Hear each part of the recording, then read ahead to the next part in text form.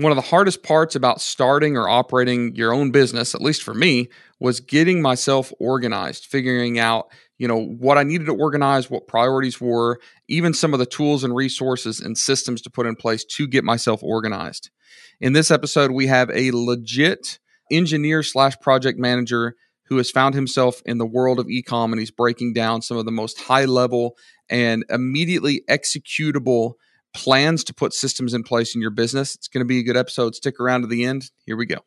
Hi, I'm Tim Jordan, and in every corner of the world, entrepreneurship is growing. So join me as I explore the stories of successes and failures. Listen in as I chat with the risk takers, the adventurous, and the entrepreneurial veterans.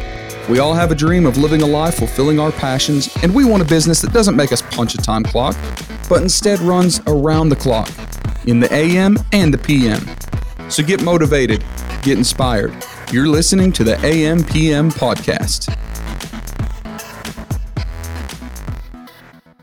So as I've been able to dive into the entrepreneurial world myself, as well as get to witness a lot of other entrepreneurs and side hustlers and all of us kind of crazy out of the box thinkers, one thing that I've noticed that many of us have in common is we're very, very good strategically and we're very good visionaries. But being organized is one of the biggest weaknesses that we have. I'll definitely say that about myself. If I could actually organize myself and create systems and procedures for everything that I think should happen, where I could actually get them done, things would be a lot better for me. Luckily, there are people in this world that are just better at some things than I am, and they're willing to come on to podcasts like this and share some of that experience. And that describes our guest today. His name is Mina Elias, and he actually, I guess you could say, founded this whole Amazon e-commerce thing by accident, coming from an actual professional role as a project manager. So this episode today, we're going to hear about his story, how he got started in e-commerce. And right before we started recording, he was telling me all these things he wants to share about how he manages projects and how he built his SOPs and how he hired VAs and probably way more than we'll be able to get to in this episode, but we'll give it a good shot. So welcome, Mina, to the show. Thank you, man, for having me. It's awesome to be on. I'm a big fan of the show. I've listened to, I think, way before when I first started Amazon. I typed in Amazon podcast, and this was one of the biggest ones I listened to. Yep, it was. I've told people before, it was the first one that I was actually ever interviewed on. So sometimes it still feels surreal that now I'm the host of it, but it's pretty cool stuff. So you were essentially not a construction worker, but you worked for a construction company, right? And kind of give me the history of how you got into that. How did you become a professional project manager? So it's crazy, right? Because my degree is in chemical engineering and chemistry, and my master's in industrial engineering. So I started out in that field, chemical engineering. I worked for a massive surgical devices company, but it was very, very when you work for a company that big, they gave me a room and they said, that's it. You work on this machine and this project and that's that. So you kind of are very, very small and doing the same thing kind of over and over again. I then out of desperation moved to a different job, and that job was not chemical engineering. It was mechanical engineering, but it was more of a project engineering position, which is when I got a taste of project management. And I liked that a lot because every day was different. There was a lot of issues coming up. I'm a huge problem solver. All entrepreneurs, obviously, problem solvers. So I loved the fact that every day I would come in and just do something different. And it was like, okay, what's going on here? Let's tackle this. That company closed its doors. So I was not in a great mindset at the time. I was a little bit of a victim. I had a victim mentality. And so I haphazardly applied to a bunch of jobs. I didn't get any offers except for that one job, and it was a project manager in construction. But the funny thing is, after I interviewed on the spot, she said, okay, how much do you want to get paid? What do you want? What are your requests? And when I said yes, she said, okay, I'm offering you a position right now. So kind of was almost like a quote unquote sign that this was I was on the right path. And that's how I ended up in construction. It was kind of the only option that I had at the time. I can't really stay unemployed for long, 1 week, 2 weeks before getting another job, because obviously bills and everything and student loans. So I kind of settled for that job. But again, they said, yeah, we'll give you everything you want. So I said, okay, this is perfect. And that's how I got into the project management position for construction. I started out not knowing anything about construction. and I worked my way up to managing 12 million in projects. So, very quick progression. I was kind of like one of their top performing project engineers. I would close, on payments and everything real fast. I managed projects super tight, and that kind of became a strength, is staying on top of everyone. I was managing my projects and I was assisting other project managers and managing their projects. So really quickly developed, very strong organizational, skills. And I know that different professions have different stereotypes, and stereotype of engineers is you guys are like super anal retentive, Yeah, right? I I am. know there's exceptions to the rules, but I have a lot of engineers around me, and they are some of the most just ridiculously stringent, organized, anal people I've ever met, which is great because we need those people. I don't want a lack of organization, lack of attention to detail with my doctors, my lawyers, my accountants, or the engineers. Like that has to happen. But I didn't know you're an engineer until you just said that, and that makes a lot of sense and kind of, in my mind, adds a lot of credibility to this idea of being a systems engineer slash project manager slash someone that can set up systems for a business. So you're working construction, you're operating these projects. What next? So at that point, grew in the company, and the boss, the owner of the company, it was a smaller company, and she's like, hey, would you see yourself in my position in the next 10 years? And obviously, like anyone else would say, I said, yeah, for sure. But driving home, I was like, man, I hate this life. I really hate it. I was in Connecticut. I would come into work, it's dark. I would leave work, it's dark. It's cold. 45-minute commute each way. I was waking up at 4:30 in the morning, going to bed at 9:30. I felt like, kind of my soul was like deteriorating. My life was just like flying by. Like it's just completely wasted on just a wasted life. And I said, there's no way I can keep doing this. And I flew out to Egypt for vacation. It was my yearly vacation, and I was obviously in those times when you're not thinking about anything. You're just in the moment with your parents and eating and stuff. That's really when the ideas start coming out. And I knew I'm ready for something. I don't know what it is, but I know that I've been an engineer, and then from this engineer to that engineer, it's just the same, more of the same. I don't see myself like this is a dead end for me. And there was a conversation with my dad where I was looking at supplements, and he asked me, he's like, why don't you start a supplement brand? And I thought it was too expensive. And then he said, okay, how expensive? How much? And that really sparked, okay, let's go dive deep, figure out how much it actually costs. And when I realized you can make supplements for $5 and sell them for 25, 30, obviously, didn't know that there was all the costs involved in, e-commerce and marketing, whatever. I was like, that's a no brainer, right? You can flip it pretty much. And that's what sparked me getting into the supplement. I created a supplement brand. I was like, this is a supplement that I know I can use. I tested it on myself, tested it on my teammates. They all said it was amazing. And I said, all right, I'm going to start a supplement brand. I had no idea how to sell supplements. I knew how to make supplements. I could tell you I'm the best at making supplements because, it's kind of my passion. I've been addicted to supplements since I was a kid, but I had no idea how to be an entrepreneur. I had no idea how to sell. I was embarrassed to ask people for money for my product. Like when I put it up at the gym the first day, I put up like 10, and people were like, hey man, how much is this? And I was just very shy to say like $15. Like it was difficult for me because I in a professional sense, asking for money is easy. I have like the schedule of values. I say, hey man, we completed 100 feet of pipe. Each pipe is worth the $60 at $6,000. Like, please give it to me. It was that simple when I was in construction. But when you go into, it's like me and you, and I'm like, you're like, hey man, can I buy one? And I'm like, yeah, it's $15. It just feels so weird. I feel like I should just give it to you for free. And so, kind of had to learn that, the hard way, become a better salesperson. And that's kind of where my entrepreneur journey started. I started selling door to door, gym to gym, store to store. And it was horrible. People were taking one or two. Some of them were like, I don't know. And how could you blame them if you put my product next to the products that are, $100 million businesses? It looked horrible. But I'm like, why am I even doing this? I buy everything on Amazon. And the final thing was when I was at an event, my first event. It was an MMA event, and I had a booth. And this was like 2 weeks after starting the business. I was at an event. I had like 40 products, and 25 people bought, and they're like, "Where can I buy this?" And in my mind, the answers were like, tell them to send you an email. Stupid. That's stupid. Stop saying that.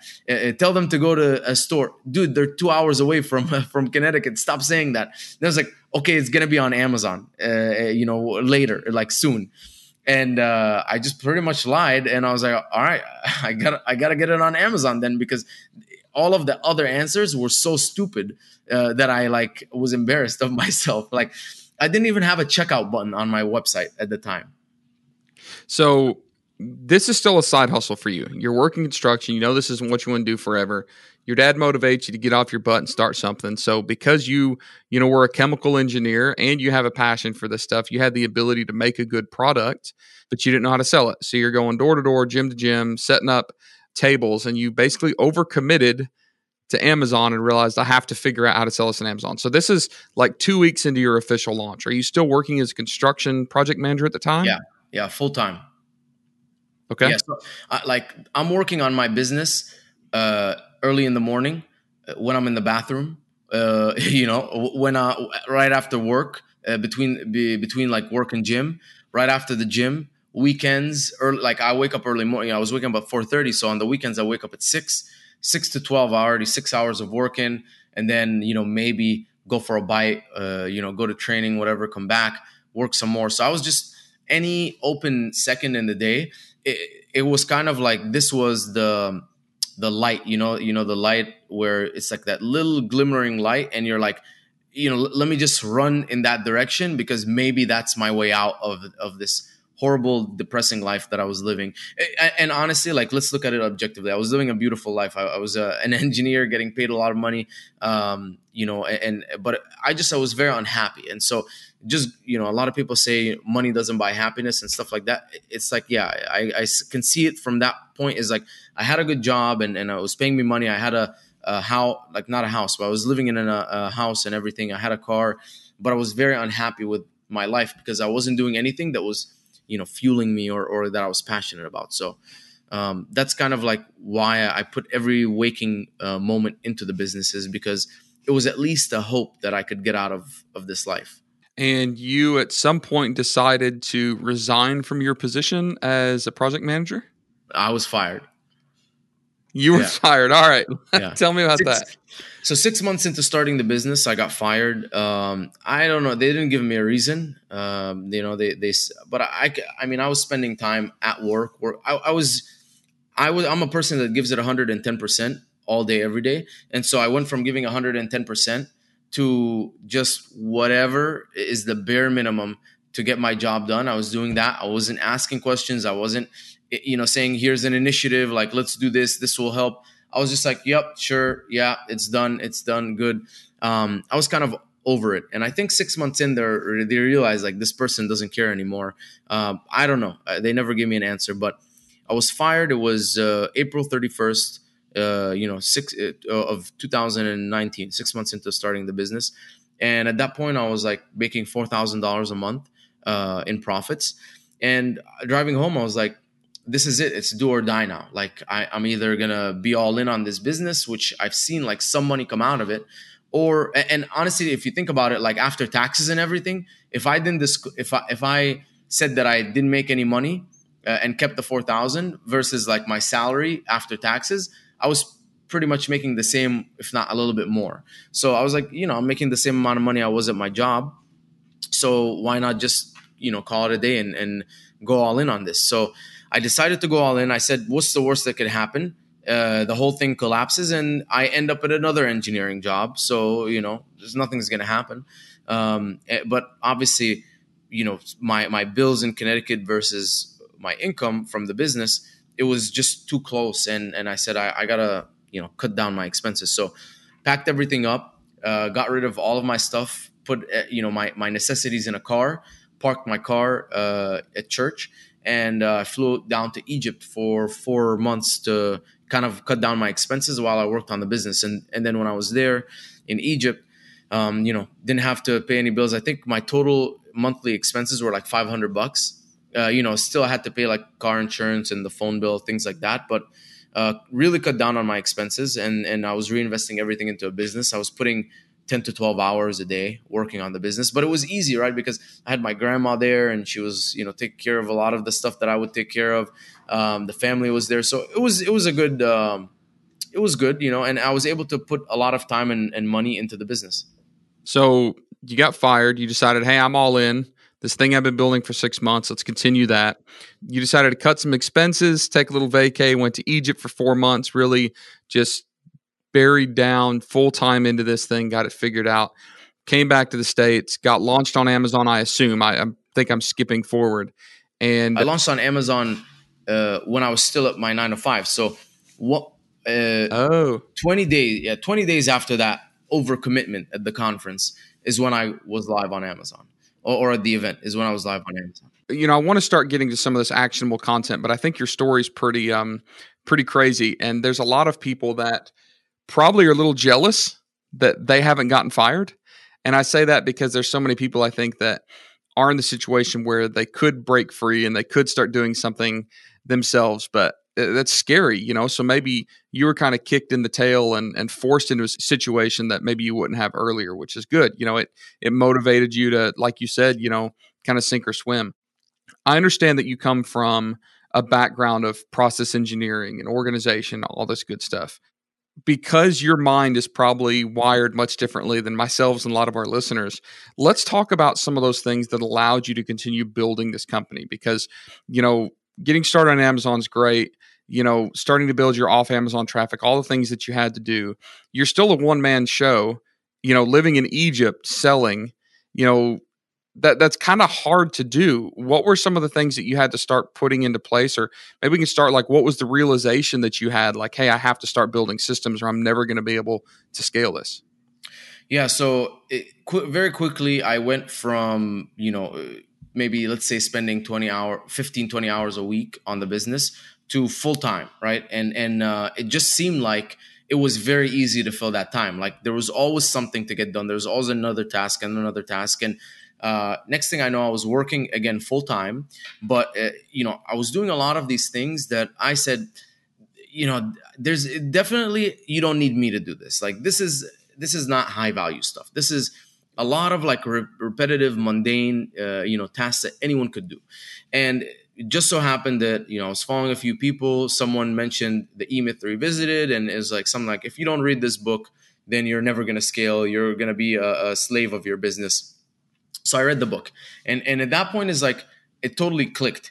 I was working in my business, not on my business. I was an employee inside my business, working for myself, and I was capped. I was like, all right, I'm already putting 40, 50 hours a week. I can put 50, 60, but at some point I'm gonna get capped on the amount of time that I put in and the amount of tasks, and everything's on me. And that's when I realized, okay, I need to really, and everything was kind of just like in my head, right? I'm just doing things from my head, what I think is right. I was like, it's really time to now buckle down and systemize everything and document everything that I'm doing, and maybe get some help in. So the first step for me was I spent 2 weeks writing down every single task that I've done. If for 2 weeks, I audited my daily, hour by hour, every minute. I did this. I post on Facebook. I make an Instagram post. I write a caption. It would document it. At the end of 2 weeks, I had a big list, and I prioritized it like highest priority to lowest priority. And I created a Google Sheet, table of contents in the first tab, and then every single tab was an SOP about a very specific, very small, digestible task. What to do for that thing. So if it's creating an Instagram post, I broke it down into, okay, finding the content, scheduling the content with my designer, reviewing the content, posting it on later so it gets published on Instagram, whatever. So everything was broken down into very small pieces, and then I just went ahead and I did a step-by-step instruction and a video recording. And I said, if you copy exactly what's in that video, then 100% you're basically duplicating me. And set that up. It was a big sheet. I think once I had like about 100 SOPs, I was like, all right, it's time to give this stuff to someone else, right? Because if there's videos and everything on it, why doesn't someone else do it? Someone whose time is a lot less valuable than my time, aka a VA. And so created a job posting, went online, posted, started interviewing and testing candidates, and hired my first candidate. And then from So there, let me pause yeah. you for a second, and I do want to get back into the hiring the candidates. I know you've got some cool stuff you do there, but if you're looking at your business and deciding, hey, I have to systematize these things, how did you decide what was worth systematizing and not? Because some things you're always going to have to do it yourself, but even when you're outsourcing stuff, you have to prioritize. Like, what are the things I have to systemize first? So and it sounds like you're doing some, regular social media, some off Amazon stuff, some, strictly Amazon stuff. How did you even start to put together the list of what you wanted to systemize first?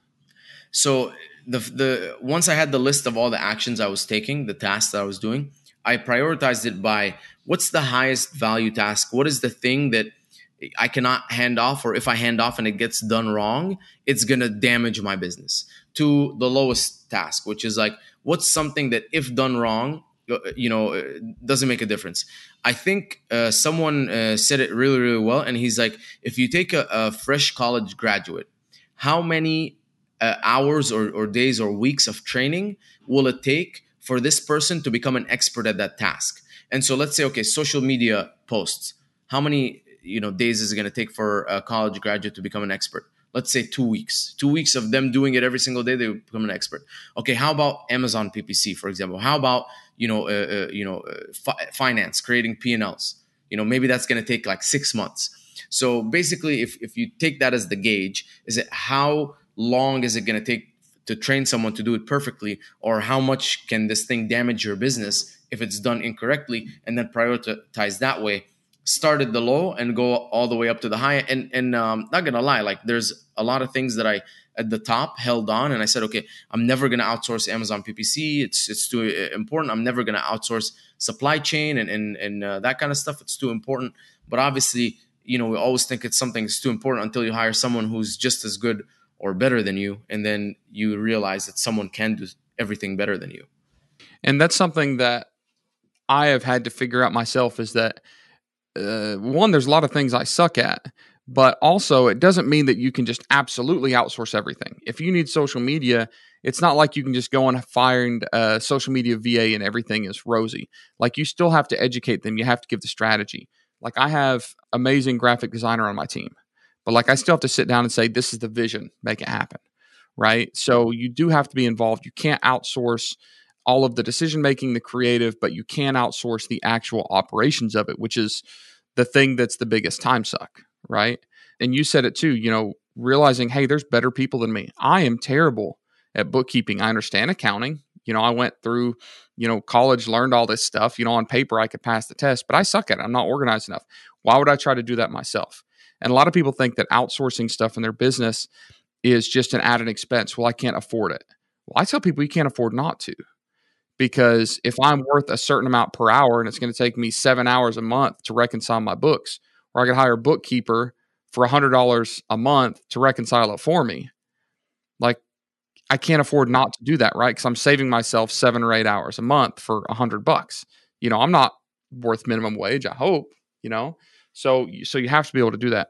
So I understand the concept of basically documenting what you're doing, and there's a lot of cool tools. I know people use Loom, people use Zoom, people use all sorts of ways to document their recipes. We can't get too much into that, but the next step is you have to find someone that can actually execute these operations for you. Mm-hmm. How do you go about doing that? We know in the VA space there's Upwork and there's Fiverr. A lot of junk on there, a few good ones. People talk about onlinejobs.ph and talk about all these outsourcing agencies, but essentially, you have no idea if these people are going to be good, if you want to trust them with the operations of your business, because your success or failure is going to depend on them. So how do you start finding someone that you can bring onto your team? Okay, so it first starts with the job posting. I'm going to talk about job sites in a second, but with the job posting, it obviously is going to describe the business, the tasks, all of that kind of stuff. But on top of that, it's also going to have a little bit of a hurdle in there. So when I say hurdle, you can't just let anyone apply for the job. It has to be someone who's gonna, read the job posting, understand it, and maybe jump through a few hoops. So a couple of things that I do is, I ask them to write to first of all find the owner of Performance Nut Butter, which is my friend's company, and say I want to work for you, and then the name of the owner of Performance Nut Butter. So right away in the subject line, if I don't see that I want to work for you, Travis Marziani, then I just completely ignore the application, and that's been able to kind of like it cut down my applications from 150 to actually 50 who got that right. The second thing is obviously because they're VAs, I really care about their how detail oriented they are, and as well as like how good their English is. So I'll pick a very odd topic and I'll say I want you to write exactly 300 words on this topic. If you're over or under the 300 words, your application is going to get disqualified. So again, that's like it's kind of stupid, right? But it's a hurdle because you have to write something meaningful and then you have to keep editing it until it's at 300 words. And if you jump through those two hoops, first of all, I understand that you speak English, you're good at English, you're following details, you're following like the details and instructions correctly. That passes you on to the next step. Now, the next step is I'm like, okay, everything is good. You guys look good. Here's a test. And the test is about 6 questions. There's no right or wrong answer. It's mainly, stuff related to their jobs and duties or whatever. But it's enough for me to see their their mental aptitude, how analytically they think. Are they just, robots following orders? Or, you tell someone, hey, please sort this by first name, last name. And then you have, let's say something like 1201 Campbell. This is something that I include. And so many people, they'll just break it up into 1201 and then Campbell. And I'm like, it never occurred to you that 1201 Campbell is not a name, it's an address. And then maybe say a remark like, this is not a name, So that's what I'm looking for in people who are not just like, whatever, like following it. It's just like, okay, let me actually like think about this before doing it. And they screen record the entire thing. So as I watch the screen recordings, and now I have like a couple layers. I have a recruiter that watches screen recording, and then an employee, and then me, if it goes, to that point. But I watched the screen recording, and I'm like, okay, this person, like, she didn't understand, how to choose the best hashtag for Instagram, but she looked it up on Google, and then she read 3 articles, and then the article said you want one, high search volume, one medium, whatever.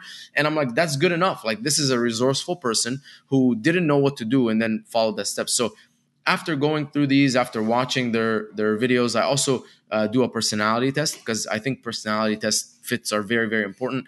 If you're someone that's gonna follow like very detailed, like you're not gonna do like a lot of critical thinking. It's a lot of like, the busy work.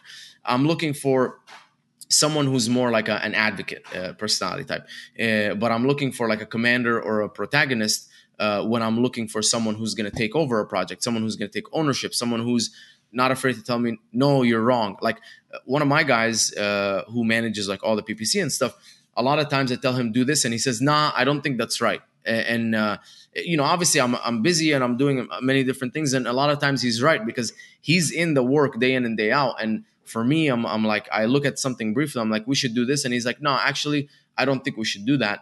And that's kind of like the type of personality for that job role that you need. And so it's a combination of all of those. And then the finalists get an interview, and, interview is interview. And, I feel out what they're looking for, what their goals are, what they're trying to get out of this position, and so on and so forth. You've got your SOPs documented. You've got, and I feel like this list that I'm going through right now are some of the things that we as sometimes disorganized entrepreneurs need to be focusing on the most. You've got your SOPs, you've got your documentation, and correct me if I'm wrong, but you don't even actually have to fully document this. Like, you can hire people to do that. Like, I can do a Loom video walking people through, and I can tell my VAs, hey, turn this into a document with to-do lists and checkoffs and all that stuff. That's exactly what I do right now, but I didn't have an employee back then. So we have SOPs, we have ways in which to find employees that we can hire. The third component that I find most critical is a project management system, right? And I use it for communications. I use it for accountability, use it for organization of assets and media and documentation. What type of project management systems or platforms or services do you see as being the most beneficial for, your typical e-com seller? And what do you recommend? Okay, so I think that the most beneficial thing is always going to depend on where you are. I don't like to overcomplicate things. So for me, like my to-do list, I know there's so many apps and all this crazy stuff is still on a Google Sheet. And so what I started was I used Trello, and then later on I used Trello in combination with Lucidchart, and I'll explain. So on Trello, it's very simple. It's a board, and you can have these like little lists. So one is going to be to do, in progress, ready for review, completed, and very simple. Every time I have a task that I need this employee to do, I'll send them the task, and it's their job to ask me what the priority of the task is and what the due date of the task is, and they'll create a card with all the relevant information in that to-do list. And then every day, as they work on something, they'll move it into the in progress, so I can visually see, okay, they're in progress on that task. I see where it is, or they haven't started it. Hey, John, why haven't you started this task? I assigned it a week ago, and maybe it's something like they misunderstood the priority or the due date of it. And then ready for review is a list of all the things that are ready for me to review. And so that's kind of my, like, on my to-do list, review everything, make sure everything is good. Eventually, you can completely let go of that and say, okay, I trust your work. And then, obviously when it's completed, it's completed. And then on top of that, there is a daily checklist. So the daily checklist is a card that has a checklist in it. And it's a list of every single thing that I want this employee to either work on or check every day. So, check to make sure that there's nothing stuck in the backlog, answer all the customer support messages, schedule 2 posts on Instagram, da da da da. And so it's dated daily checklist and today's date. And then every day they open it, and this way it's a checklist. So as soon as they get anything done, they check it off. This, even if you don't have to do anything with that task, maybe it's like check to make sure there's no customer messages. They check, okay, there's no customer messages, we're good. There's no replies that need to happen. That's fine. But it's a way for them to not miss any tasks. Once they're done, they move that daily checklist to completed, and they duplicate the daily checklist with a new date. And this way, if there's any missed tasks or anything like that, I can always check and see. Then to take that a step further and kind of make it a little bit more advanced, I use Lucidchart for visual flow charts. And now with the Lucidchart, I'll break down any process in my business into a flow chart. So let's say the supply chain process. From the second that I think of a product all the way to its final production, that's a process. The reordering process, from the inventory check all the way down to the PO, to the shipping plan, whatever, da da da, until it's checked into Amazon, and you check that all the units have checked in. That's a process. Same with whatever, anything. And so once you have a visual process in Lucidchart, every task or every box, I guess, inside it, you can add SOPs. So you can say, okay, first of all, check inventory, and then that can have an SOP within it.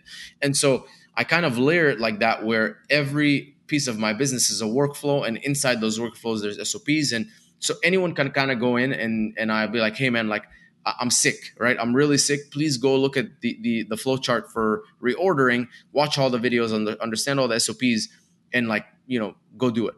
And that's kind of like the goal with that. And eventually the goal is, it's very easy for us to visualize everything that's happening in the business. It's very repeatable. And I can see where the chinks in the chain are. I can see, okay, this is our system. Right here is where, it's taking too long, or issues are happening. And this is why I can, let's fix this issue. Let's do better tracking in this area and things like that. So that's kind of, what I would do. And this can take you from 0 to 99%. And then if you're looking for that 1% better, you can use something like ClickUp or Notion, which will host a lot of stuff in there.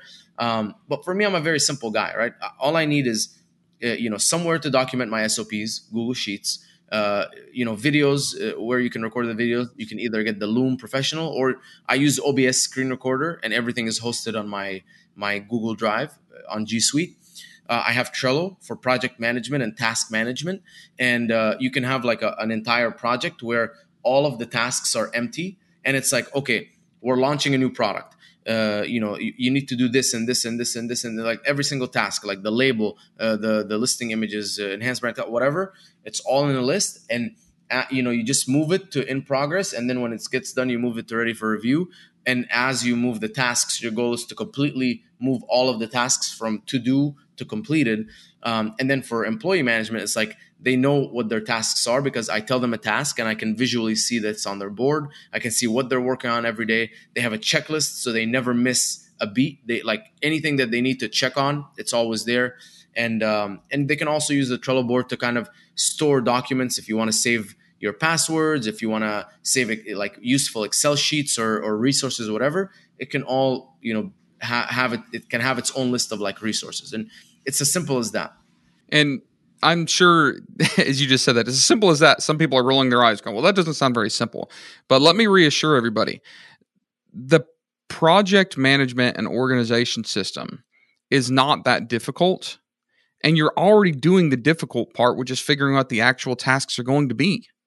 You're all already doing it. So all we're saying is instead of just doing this over and over and over and over and over and repeating these same tasks day after day or week after week, spend a little bit of time and just document what you're doing. That way you only have to do it once. And that gives you an opportunity to outsource, let somebody else do it. And it also gives you, this is really important to me, clarification on expectations. Right? Because if you have an SOP, if someone doesn't do something, you can ask yourself, did they screw up or did I screw up? Because until I started doing SOPs, a lot of times I realized, man, I'm the one screwing up because maybe I didn't, tell them clearly. And SOPs hold me accountable too. Because if I go to an employee and say, man, why didn't you do this right? They're like, look, Tim, this is the SOP you gave me. I did it perfectly.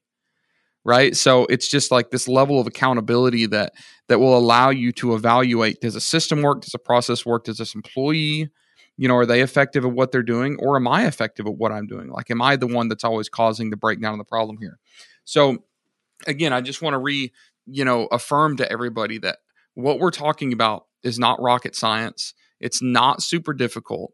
It's not complicated. It's just a little bit complex, meaning you have to get a couple other systems in place, platforms, tools, whatever it is, but this can be done. And Mina, would you agree with me when I say, and I do believe this statement, but tell me if you agree with me, if you don't start thinking, and I'm speaking when I say I'm talking to the listeners, the entrepreneurs, the people that maybe are just getting a business started, or even the ones that are scaling rapidly. If you don't have systems and policies and procedures in place, you will not grow to your full potential. Would you say that's accurate? Yeah. You won't grow. If you grow, like let's say you're an amazing person and you hire amazing people around you and there's no SOPs and like I've seen people like that, it will be so stressful and so hectic and so like it's chaotic. And for me, I'm an engineer, like I'm a person. If you like come and see my house, like everything is organized like by size, and it's like I can't, and just having that organization, having those procedures documented, it just makes your life easier. It allows you to remove yourself from the business, which is, I should always be working on the next big thing. Like, okay, I got, this down. What's next? Okay, Facebook ads. Let's figure this out. Let's get it down. Okay, what's next? And so on.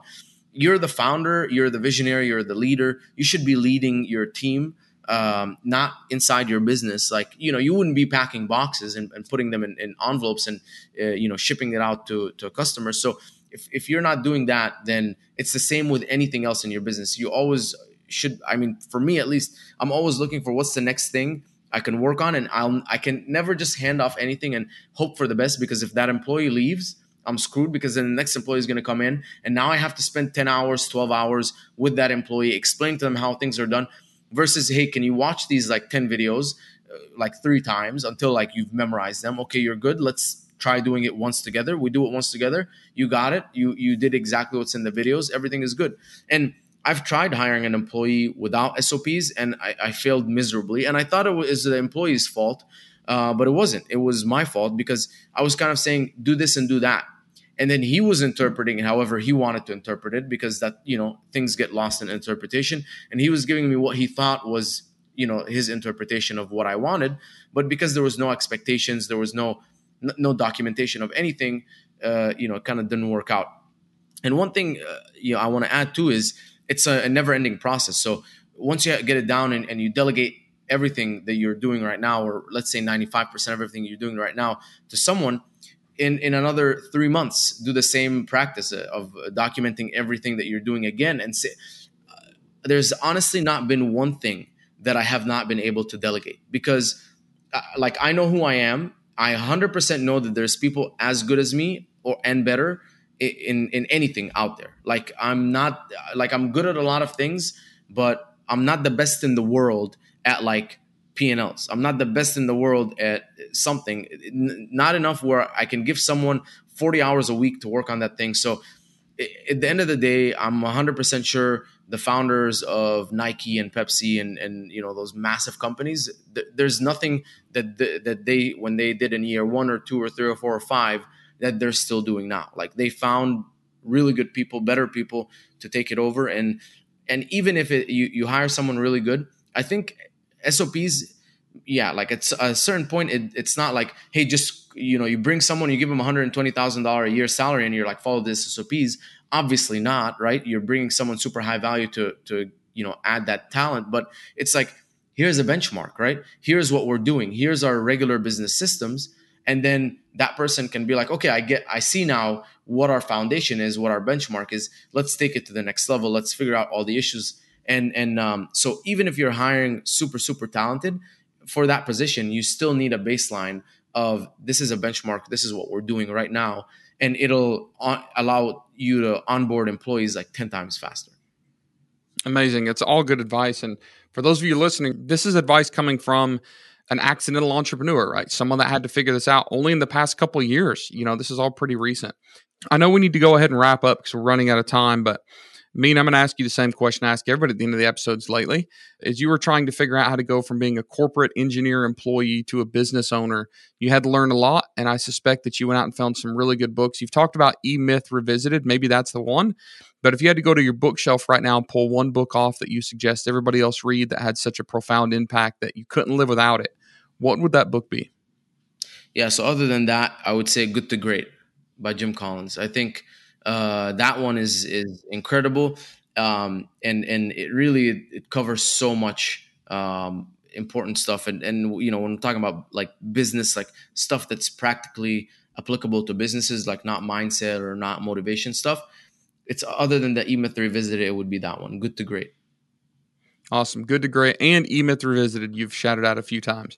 Thank you, Mina, for being on. Thank you for coming on the podcast, sharing this information. Congrats on getting fired and getting forced into all this crazy stuff. I know that you and I have been, Facebook friends and seen each other around for a couple of years now. And because of COVID, never got to meet. And we're about to change that, right? Yes, this Saturday. Yep, this Saturday. We're recording this, folks. I know most of you figured out there's a little delay here. This Saturday, I'm headed out to California, the West Coast, right before the Prosper Show, which is gonna be good. Get to meet and catch up with a lot of folks that I haven't seen in a long time, and maybe even in the case like Mina's, never met in person at all. So it's gonna be super exciting. Look forward to meeting you. Thanks for being on again, Mina. If someone wanted to track you down and see more of what you've got going on in life, how could they find you? Facebook is the best way. Mina space Elias. And then Instagram at Egyptian_prescription_Elias. Send me messages and, more than happy to help and answer. Awesome. Well, thank you for being on. Thank you all for listening. Hope you found some value in this episode. If you did, make sure to leave us a review on whatever platform you're listening on. If you're watching this on YouTube, drop us a thumbs up. Make sure to subscribe to the channel. Go to ampmpodcast.com for transcribed versions of all of our podcasts that you can read at your leisure, as well as close to 250 other, little over 250 other episodes of really good stuff. So thank you again, Mina, for being on. Thank you, listeners, for being here. We'll see you guys on the next episode. Peace.